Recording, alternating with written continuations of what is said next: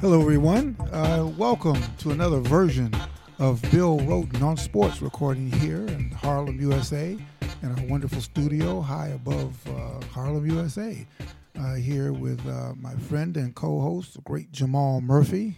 Good to be here. Dreary. What's today? Wednesday night. Well, whatever. But just to give people it's dreary. But Harlem is always sunny. Okay. And here, here's Kevin Keating on the soundboard, and Raisa Kelly shooting, and our special guest this evening. Man, this is really we've been trying to hook this up for about a couple of months. Our special guest is Nick Eatman. Is a outstanding journalist. For all you Dallas Cowboy fans, we'll get to that later. That may be probably most of the show because he, Nick writes and manages DallasCowboys.com, and there's a ton to talk about that, Nick. But the major reason that we have him on is he's just written a fascinating book called Friday, Saturday, Sunday in Texas, a year in the life of Lone Star football, from high school to college to the Cowboys. And, Jamal and I were just talking. First of all, Nick, welcome to the show, man. Welcome to Bill Roden on Sports.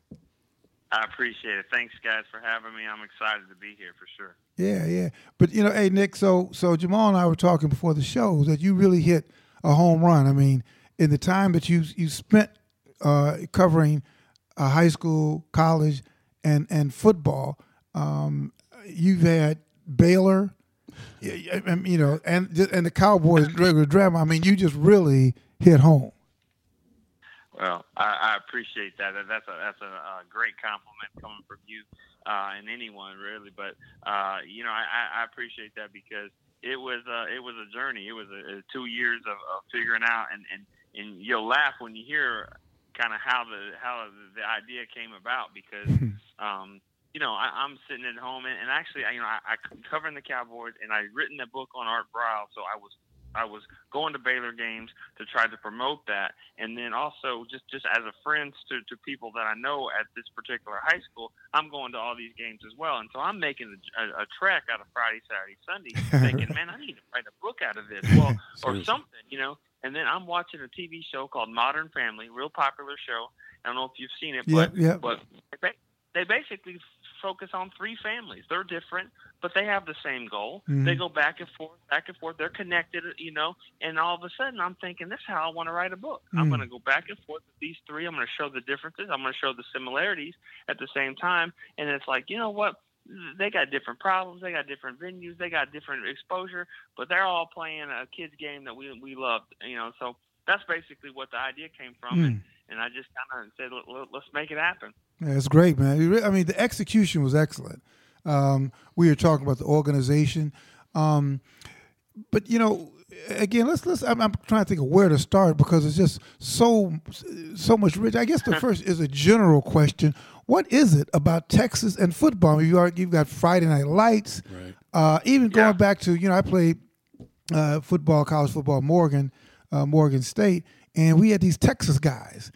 And they were just a whole nother breed of guys, man. First of all, they thought that the sun and the moon and everything rose and set with Texas and Texas football. So what is it about Texas, man? I mean, whether it's high school, whether it's college, whether it's the pros, what is it about Texas that just makes it so crazy? Well, I think that's a great question, and let me say this.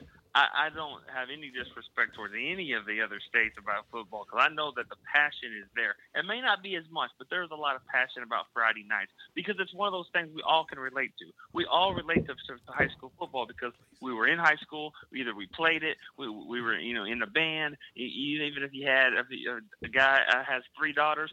They probably were in the drill team and all that stuff. So you spend yourself on some Friday nights, and it just kind of brings the town together. Now, to answer your question about what makes it different, I think here in Texas, we feel like everything's bigger in Texas. We got to be the best. We got to outlast everybody, and I think passion's the same in all the places. It's the resources. Here's a great example. The Cowboys last year, up until before we moved to the brand new headquarters at Frisco, up until that, when it rained, we would go to a local high school to use their indoor practice facility, and we had 2 or 3 to choose from, Right. and so here's the American team.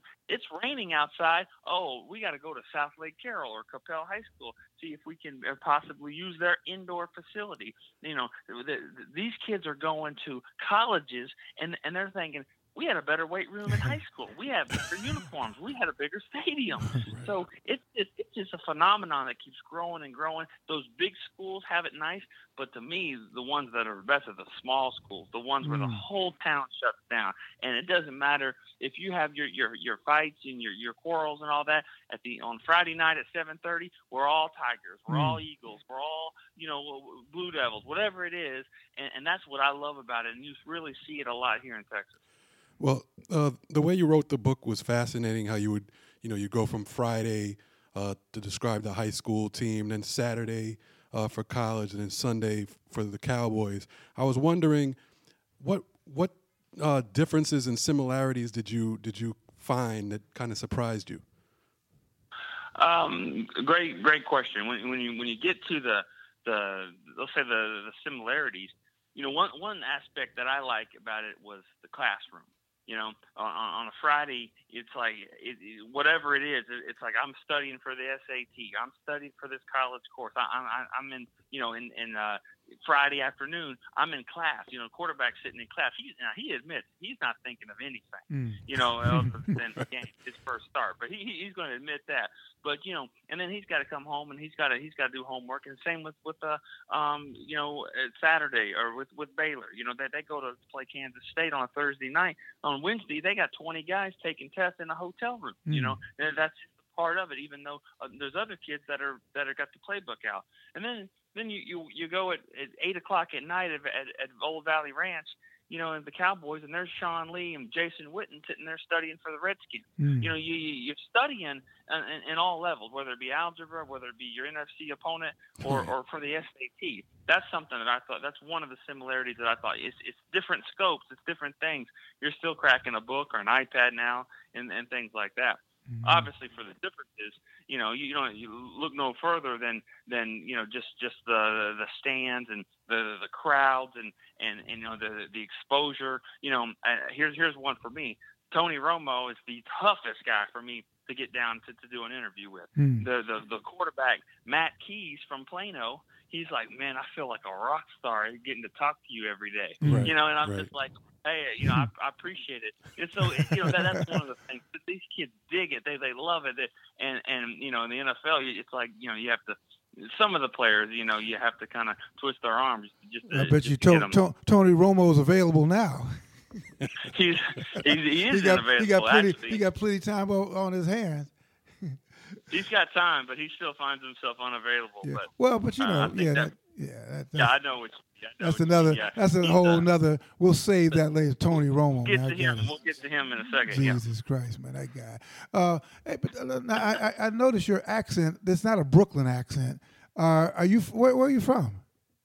I actually grew up in Arkansas. Oh, okay. And then Oklahoma for a while, and then really moved down to Texas when I was 13. I've lived in Texas since the last, I'd say, 27 years. So I'm nowhere close to Brooklyn, or I don't well, I know. I was kind of. Did you play high school football?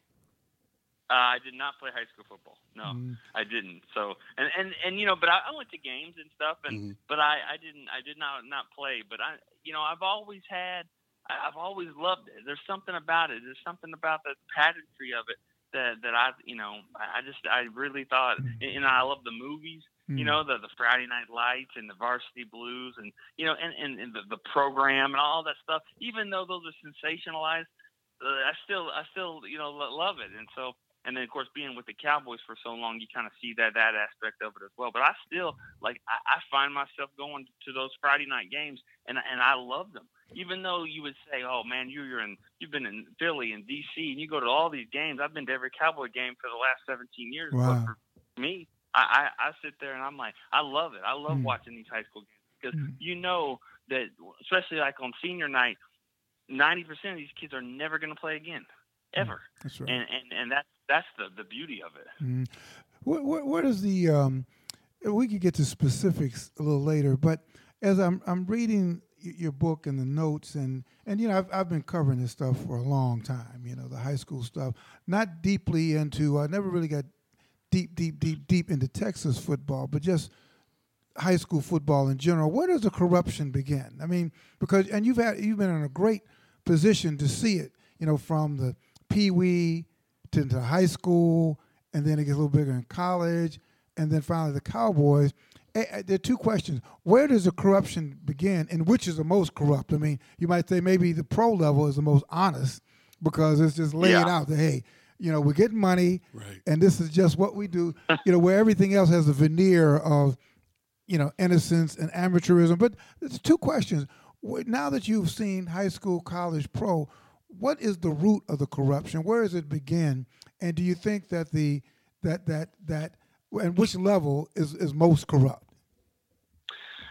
I've never been asked that question before. This is Bill Roden on sports. We always give you the first. There you go. I think what I like about the question is that it's a little bit of all three, but I believe in domino effect. I believe in that's how one thing kind of leads to another, and I think it kind of starts really in I wouldn't say it's always corrupt at the high school level, but that's where the phenomenon begins, and that's where it's taken to a whole another level. And for some places, it's like, really, like, this is awesome. This is big time football. And then you have to stop and go, this is a sophomore in high school. I mean, like, is it that? I mean, here's an example of that. And I'm not trying to cut off, but after one of the games, Plano lost to their rival team, Plano West. I mean, they lost at the last minute. Quarterback comes out, looks right at me and says, "This is the worst night of my life." And I'm thinking to myself, I hope it is. This is the worst night of your life. It won't be, I can promise you. But you know what? For right then and there, it was. And that was so, I'm not trying to, get excited about his pain, but that was that was real, and so what I'm saying is that it starts there. It starts there. Now it gets to the college level, and that's where the big, big dollars come into effect with the TV and all that. And I think that's probably the most corrupt, because we're talking about, kids that are going to college mainly so they can play football, taking all kinds of courses just to kind of get by. Right. Then they get to the pros or whatever, or even the worst situations are the ones that aren't in the pros, and they still don't read at the level that they need to read, and they don't have a degree to show for it. And so that's, to me, where the corruption comes from, because you're right about the NFL. NFL is what it is. I mean, it's got its issues.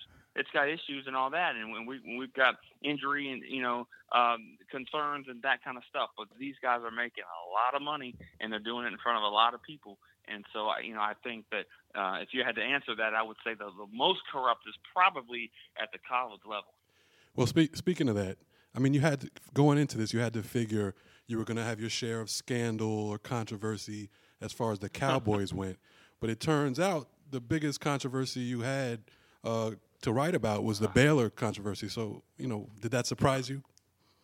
Oh, of course. I mean, that was, I couldn't get the book out of my hands fast enough. I mean, I'm trying to, that my deadline was about that, May time, and then all of a sudden this is going down.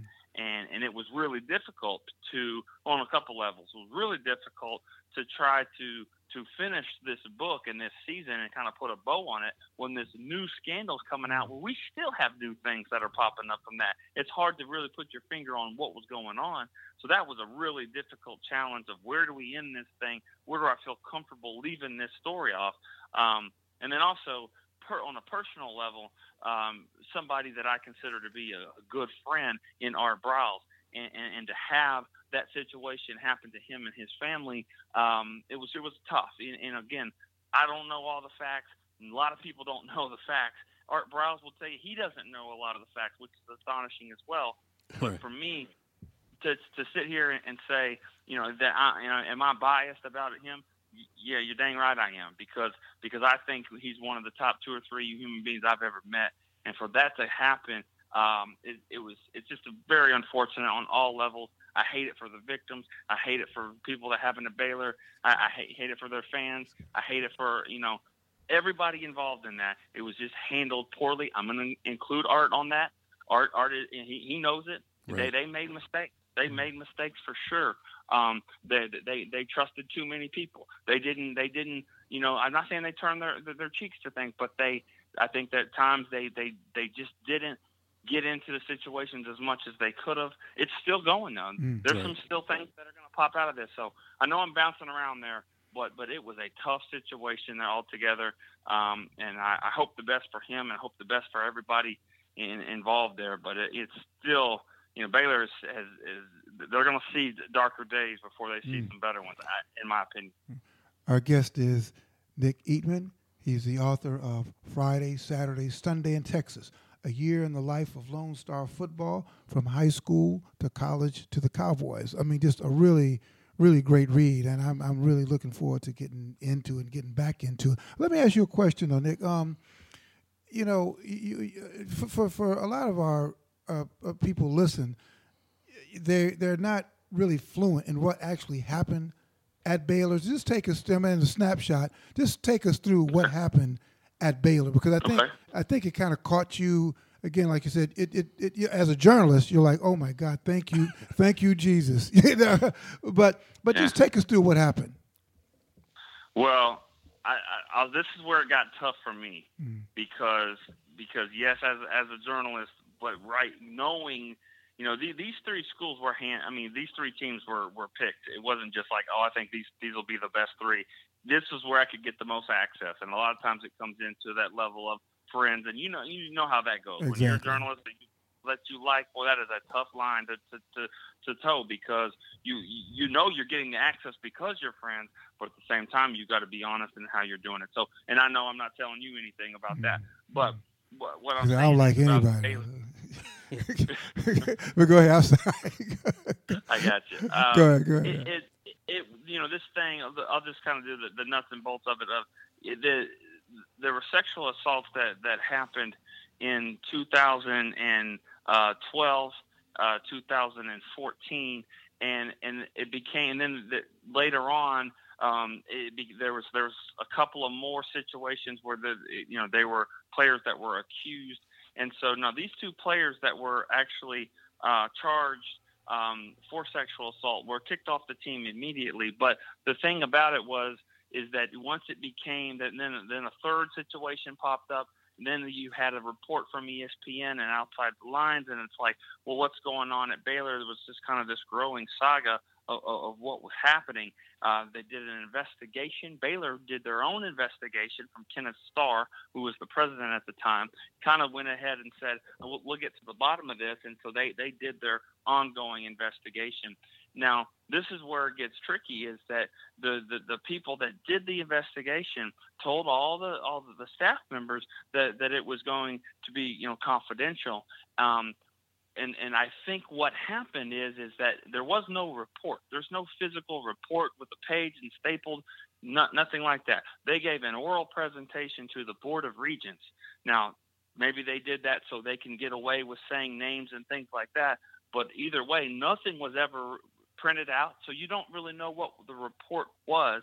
That's why Art Briles is left in the dark, and it ended up being that I think Baylor wanted this to go away so badly that they ended up saying, we're going to let everybody go, and we're going to say football doesn't matter. We're going to be above that, and we're going to move on from this. They're taking a lot of backlash for how they handled it, but it was a really sketchy situation on a lot of levels. I didn't get to talk to a lot of people at the Baylor side of it, but you just got different versions of what happened, and Title IX. Baylor was supposed to put Title IX in place. The NCAA came down in 2011 and said every school must get Title IX on their campus immediately. That was 2011. They did not do anything until 2014. They did not have a Title IX office. And all of those incidents that ended up leading to Art Briles' dismissal happened in those 3 years when they did not have structure in place. So there's a lot of fingers to be pointed out here. And I'm not saying one more than the other. it's a mess, is what it is. It's a big old Texas-sized mess, and it was hard to clean up, and it's not done getting cleaned up. What's going on now? You said there's still the shrapnel is still falling. What? Well, I think the narrative is turning a little bit. I think you're seeing some media coverage of pointing fingers back at Baylor. And I'm not saying Art Briles isn't out of the woods by any means, or the opinion has changed, but I think you're starting to see there's a lot more fault being placed at Baylor and the leaders there, and of what was going on, other than just maybe the football coaches. So there's just different sides to it. It's probably going to come down to, who do you choose to believe, but ultimately, at the end of the day, I do think Art Briles will coach again. I think it'll be sooner than later, and I think that I think that he'll end up. For me personally, I hope his legacy is not this, and it's for being a really good, a great football coach with a great football mind.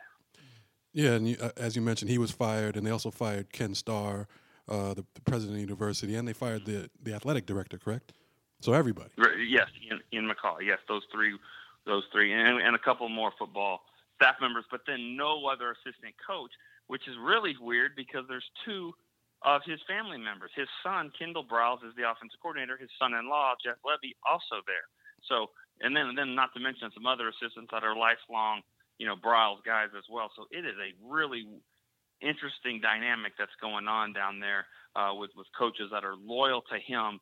And they're still there. They're under contract. They're having to work. They're having to recruit. And then and he's the one that's not with them. So hearing this stuff, I mean, there's so many questions. I mean, a lot of people listen to this and they'll talk, well, the evils of college sports. I mean, what happened at Baylor probably happens is you probably take Ohio State. You probably take every single major sports program, and you're talking about the basic issues of entitlement. Why are athletes so entitled? But what I was thinking when you're talking about that is that talking about the Cowboys is actually refreshing. I mean, did you feel that way when you got to the Cowboys? It was actually kind of refreshing to talk to the Cowboys. Well, or talk about the Cowboys. Yes and no, because we had Greg Hardy on the team, and we had Joseph Randall, and we had some situations there on that team where guys that are really great, talented players, but they couldn't figure out things off the field as well. And so ultimately, when I break it down, and I say this about Texas football, from a football standpoint, football-wise, Texas is undefeated.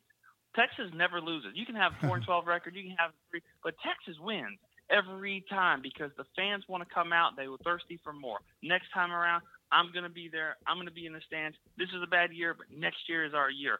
Texas always wins. Now, and from a football standpoint. Now, from a social standpoint, you have a great X's and O's coach. I mean, one of the best in the game, one of the best minds, but yet they figured out at Baylor, they said, you know what? We don't need him to be our coach right now. It's better for us now, right or wrong, but that's what they decided. The Cowboys had a defensive end, one of the best in the game, and Greg Hardy at rushing the passer. He doesn't have a job right now because nobody in the NFL wants to deal with his off-the-field issues. Joseph Randall, very talented running back, had a chance to be the starting running back, couldn't handle his off-the-field issues. He is no longer in the league. So as great as football is, even in all states and in Texas, it can't outrun its social issues, nor should it. And so that's kind of also a refreshing thing about it. Texas football, it's king, it's giant. But you know what? Sometimes it doesn't win out in social issues, and that's a good thing. So that's kind of what I take from all that. Yeah. What about Plano? I mean, we talked about, were there any issues at Plano? I mean, or was that kind of squeaky clean? No. That must have been refreshing. Hopefully. Yeah, maybe that was refreshing. No issues like that, but on a very smaller level, it's like Plano High School is similar to the Cowboys. Again, very different level. But the fact is that they've won 7 state championships. Now they hadn't won one in 20 years, but they've won 7 state championships, and the fans there are like, when's number 8 coming? And you're thinking, you see these kids, you see what you have, a bunch of sophomores and juniors. If you make the playoffs, it'll be a great year, but nobody cares about that realistic stuff. They just want to know who they're going to win state and go to the playoffs. Same with the Cowboys. Cowboys, they've had years where 9-7 was a great year for them.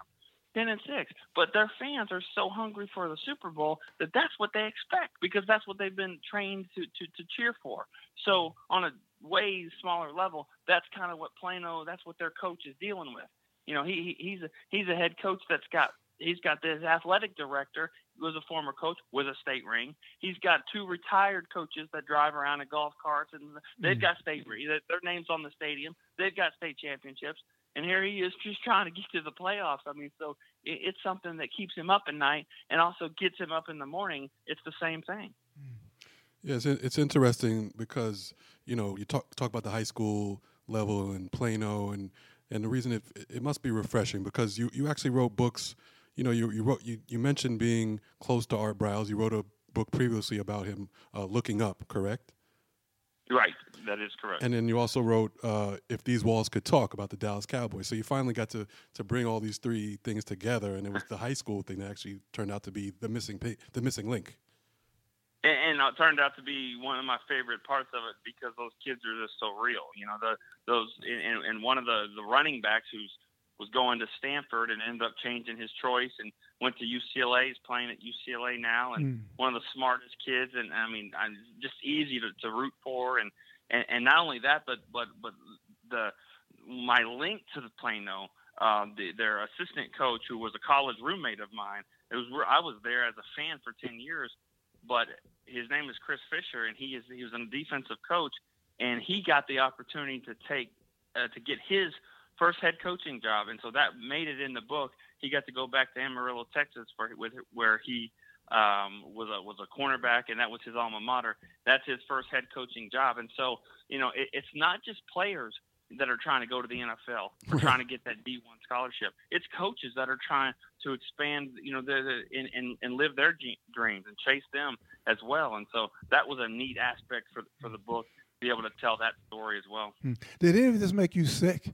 I mean, again, I've been, I was doing this for decades, and I never think I got jaded, but certain things, I just didn't believe anybody anymore. In fact, you mentioned getting close to Art Briles and stuff.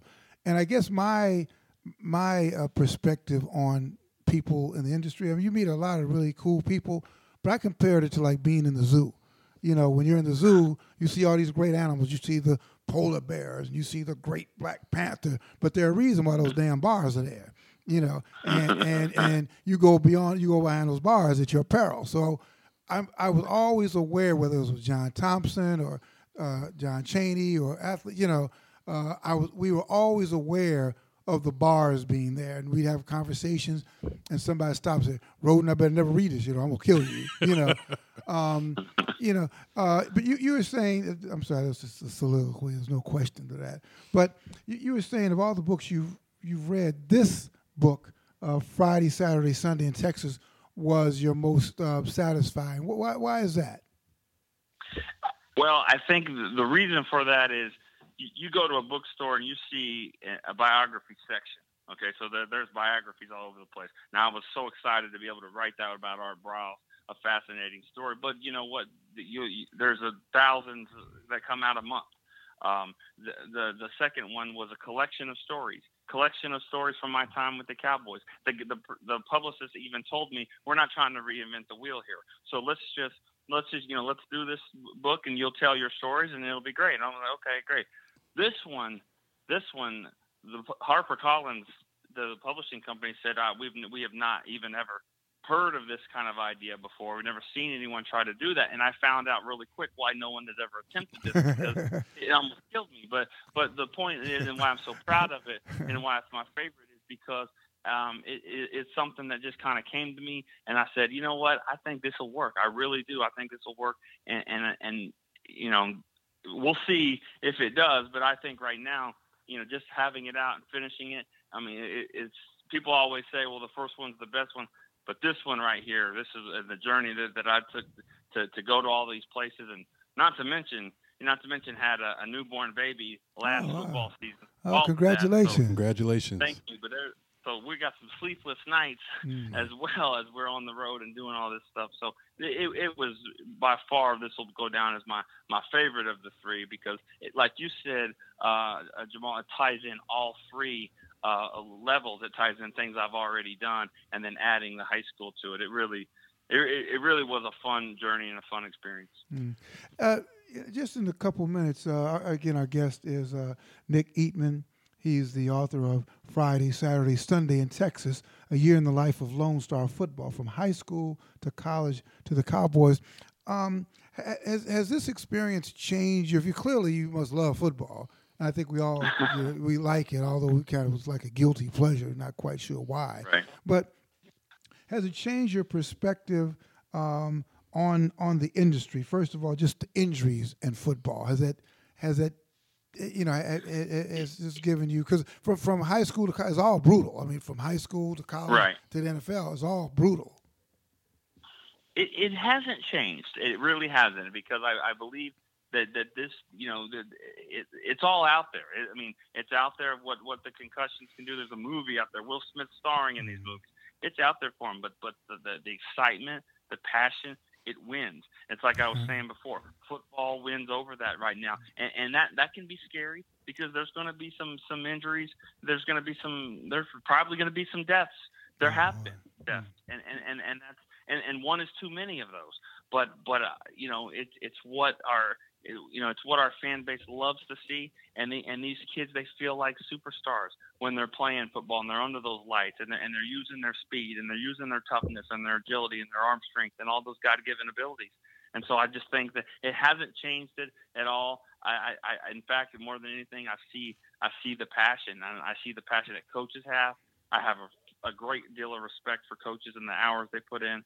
So I can't say that it's changed it. If it has, it's been in a more positive way. Before we let you go, obviously it's NFL season. I got to ask you, how about them Cowboys? What's going on? Well, I think today was some big news with finding out that Dez Bryant's got a fracture in his knee, and he's gonna. I don't know if he'll be out in this game coming up. I think he probably will be, but it's Dez. And he'll play through anything. He probably wants to practice through anything. But we saw last year. You lose Tony Romo. It's going to be tough. You lose Romo and Dez. They could not win a game with both of them. So we'll see. Now Dak Prescott's giving them more excitement, more juice than they had all of last year. Right. Ezekiel Elliott's doing the same thing. We know that who the quarterback of the future is. The question is when does the future become the present? So he's been that impressive. You think that you feel like he's the quarterback of the future? I do. I think so. And I wouldn't have said it maybe 2 weeks ago. I would have said maybe last week. I would have said probably this week. I think he is, and I think he's getting better every week. He's going to have his moment where they lose 31-3 and he throws 4 picks. I get it. That's going to happen. But how does he bounce back from that? Tony Romo had that game his first year. He went to Buffalo. He threw 5 picks and lost a fumble. He came back and they won the game. Troy Aikman says that's the best game Romo's ever played. Quarterback rating is like 22 or something like that. But it's how you respond when you get your nose bloody and people are looking at you sideways. That's when you respond. And I think he hasn't had that moment yet, but he is the coolest, calmest customer. He's saying the right things. He's doing the right things. He's trying to get better. He's going to learn from Romo. He's going to learn from these guys. I think he will be the quarterback of the future, but I think we're not there just yet. But I think we're getting closer than we've ever been with someone other than Romo here in Dallas. Let me ask you something, Nick. This kind of switching gears a little. Outside the stadium, there's been a whole lot of stuff going on in Charlotte, and there's this whole thing at the beginning of the season with Colin Kaepernick and the kneeling and which players do kneel, don't kneel. Players are because you've got a league with a whole lot of young black men playing, sure. and even in college, you've got a industry with a whole lot of young black men. So I've got a couple of shotgun questions. I mean, I was just thinking about this as you were talking. First of all, I was struck by Jerry Jones. I don't think any of the Cowboy players took a knee or demonstrated during the national anthem, like the last couple of weeks. Did you talk to any of the guys about that, or anybody talk about that? I mean, was Jerry kind of intimidating people? I mean, was he? No. I heard him say something like, "I'm glad our guys didn't do it." And so, in other words, to me, that's saying you better not do it. But have you spoken about that? He said he would have been. He said he would have been disappointed had a player done that. But let me give you a little what does that mean? Okay, but here's why. Here's why he would have been disappointed. Because back in training camp, the first day of training camp. Now you got to remember what happened in Dallas about 10 days before that. We had horrible shootings here. We lost 5 Dallas police officers. Right. Now, what happened then is that with Jason Witten, Barry Church, Romo, there was 4 or 5 of our captain leaders got together and they created the initiative Arm in Arm. We're going arm in arm on this with our city, with our police officers, with our football team, and our community. We're gonna grab each other's arms and we're going to rally around this together. They flew up the mayor of Dallas. They flew up the police chief of Dallas up to California for the first day of training camp, and they walked in the entire organization, players and everyone, arm in arm, and they said, "We're going to do this together. We're a team and we're a community, and we're going to be as one." And so I think what Jerry was saying is if you grabbed an arm right then and you bought into the situation of what we're trying to do, then I would be disappointed if you came back now and you wanted to do that. And I think that was what the premise of what that statement was, is because they made the T-shirts up. They wanted a helmet sticker, and the NFL said no to the helmet sticker because it violated the uniform policy. But they wanted to have arm-in-arm stickers and patches on their jerseys to talk about the family members that were that were suffering from the fallen officers, but also to try to rally around the community of Dallas. What's your thought? I mean, just what's your thought of the whole issue? I mean, when Kaepernick knelt and that whole thing, where do you come down on that? Does it disturb you, or do you think he's out of place? Do you think he's right? I mean, where do you, as a journalist, just as a human being? Right, and I have to preface it with this, and I, being 40 years old, being a white male in the U.S., I have no clue. I think I might have a clue, but really I don't have a clue what it's like to be an African American in this country. I don't. Okay, if I got stopped by the police, I felt like it was because I was speeding, and that's probably it. I have never experienced what other people have to experience. So it's not. I'm sorry to avoid the question, but it's not my place to say what he feels.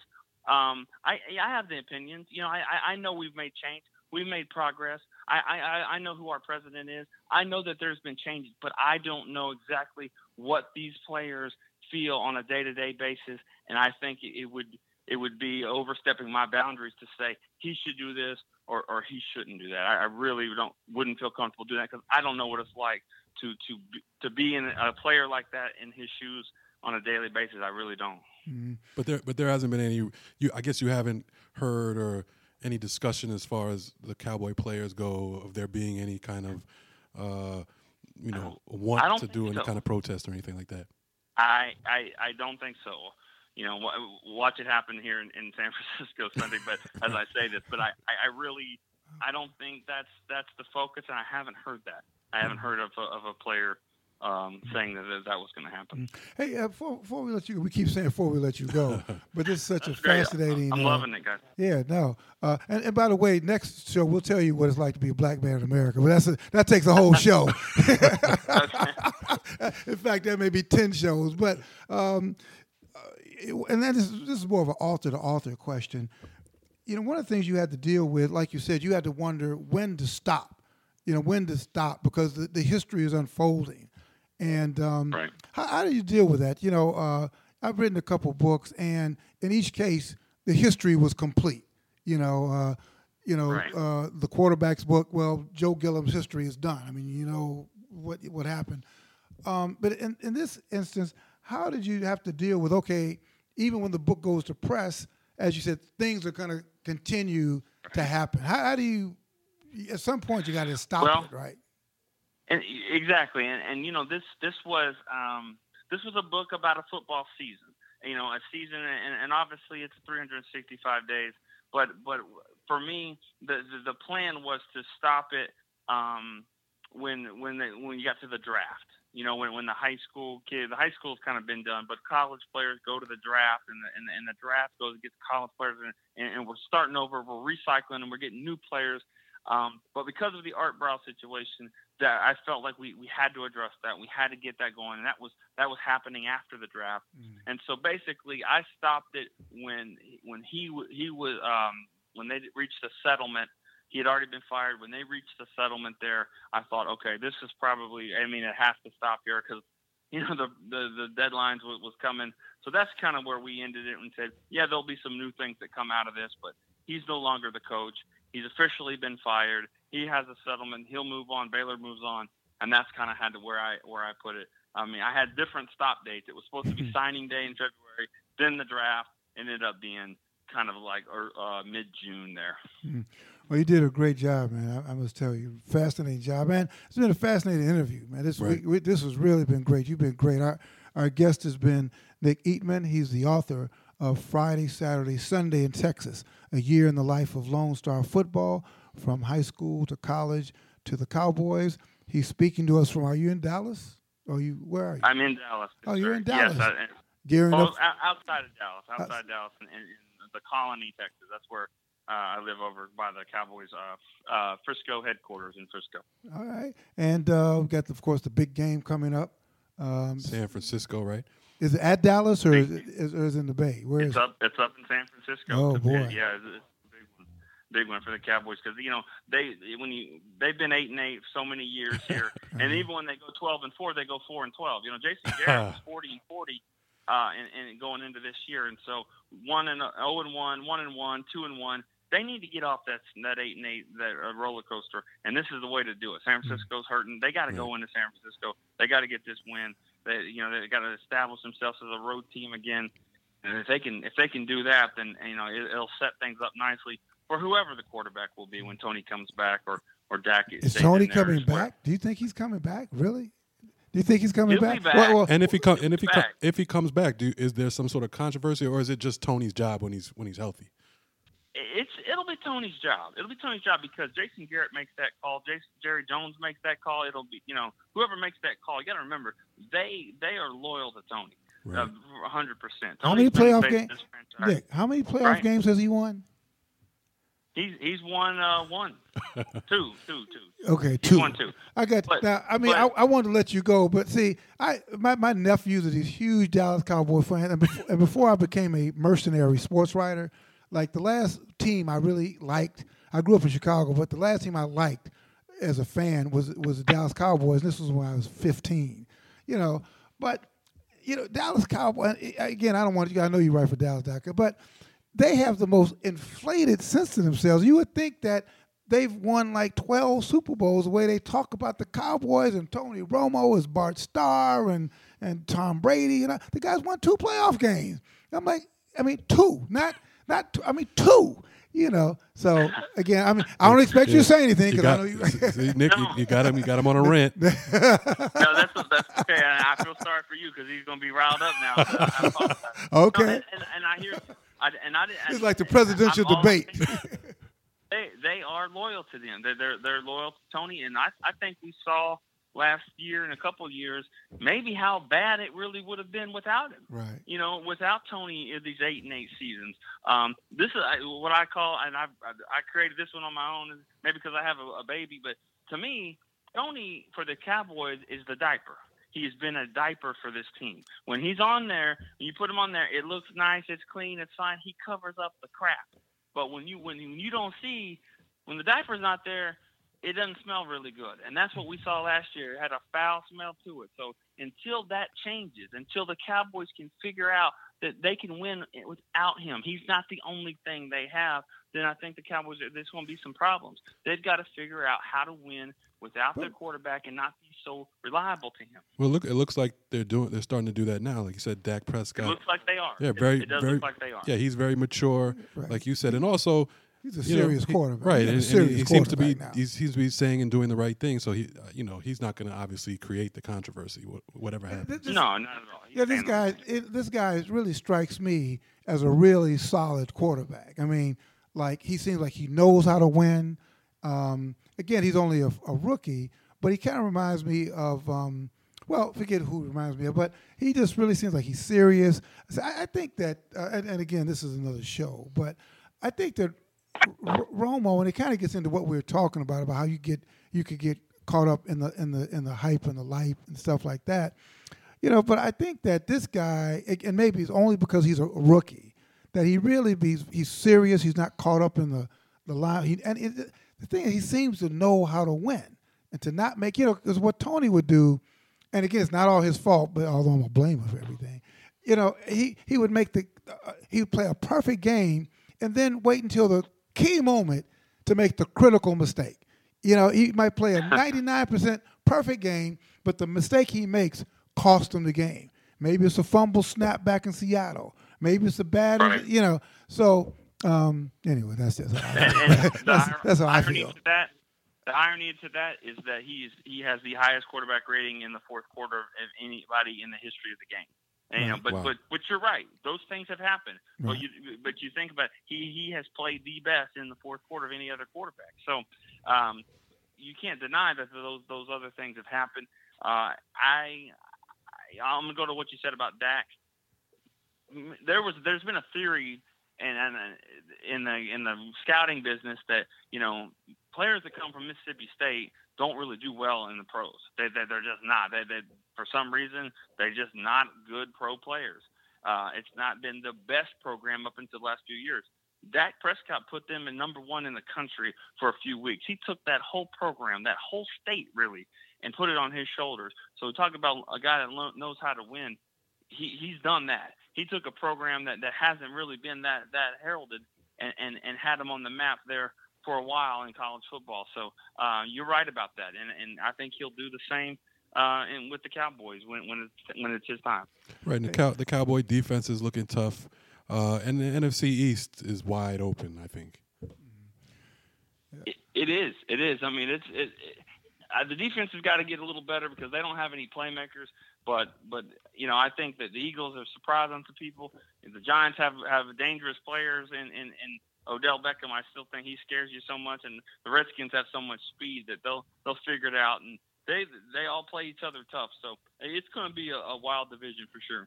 Are you going to come up here? Come up to New York when the Cowboys come up? I'll be there. That's the plan for sure. Good. I'll definitely be up there. You got to stop by. We'll be there. We'll be set up. But I want to say they do have one great playmaker, and the great playmaker they have is Nick Eatman.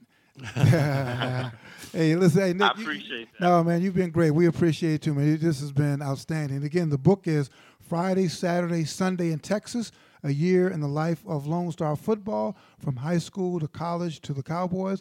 The author is Nick Eatman. Done a great job. You should be really proud of yourself, man. Really outstanding job. And thank you so much, man. Yeah, no, thank you so much, man. All right, thank you very much for listening, everybody.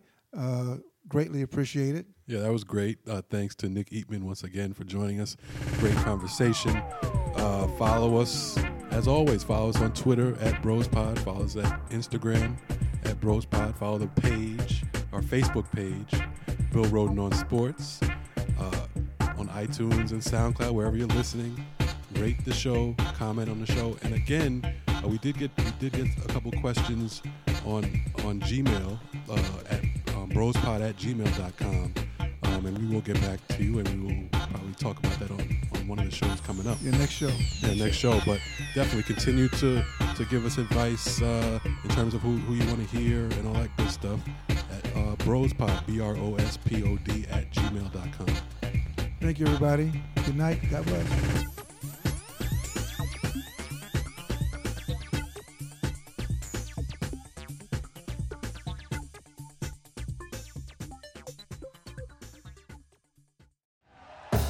Thank you for listening to Believe. You can show support to your host by subscribing to the show and giving us a 5-star rating on your preferred platform. Check us out at Believe.com and search for BLEAV on YouTube.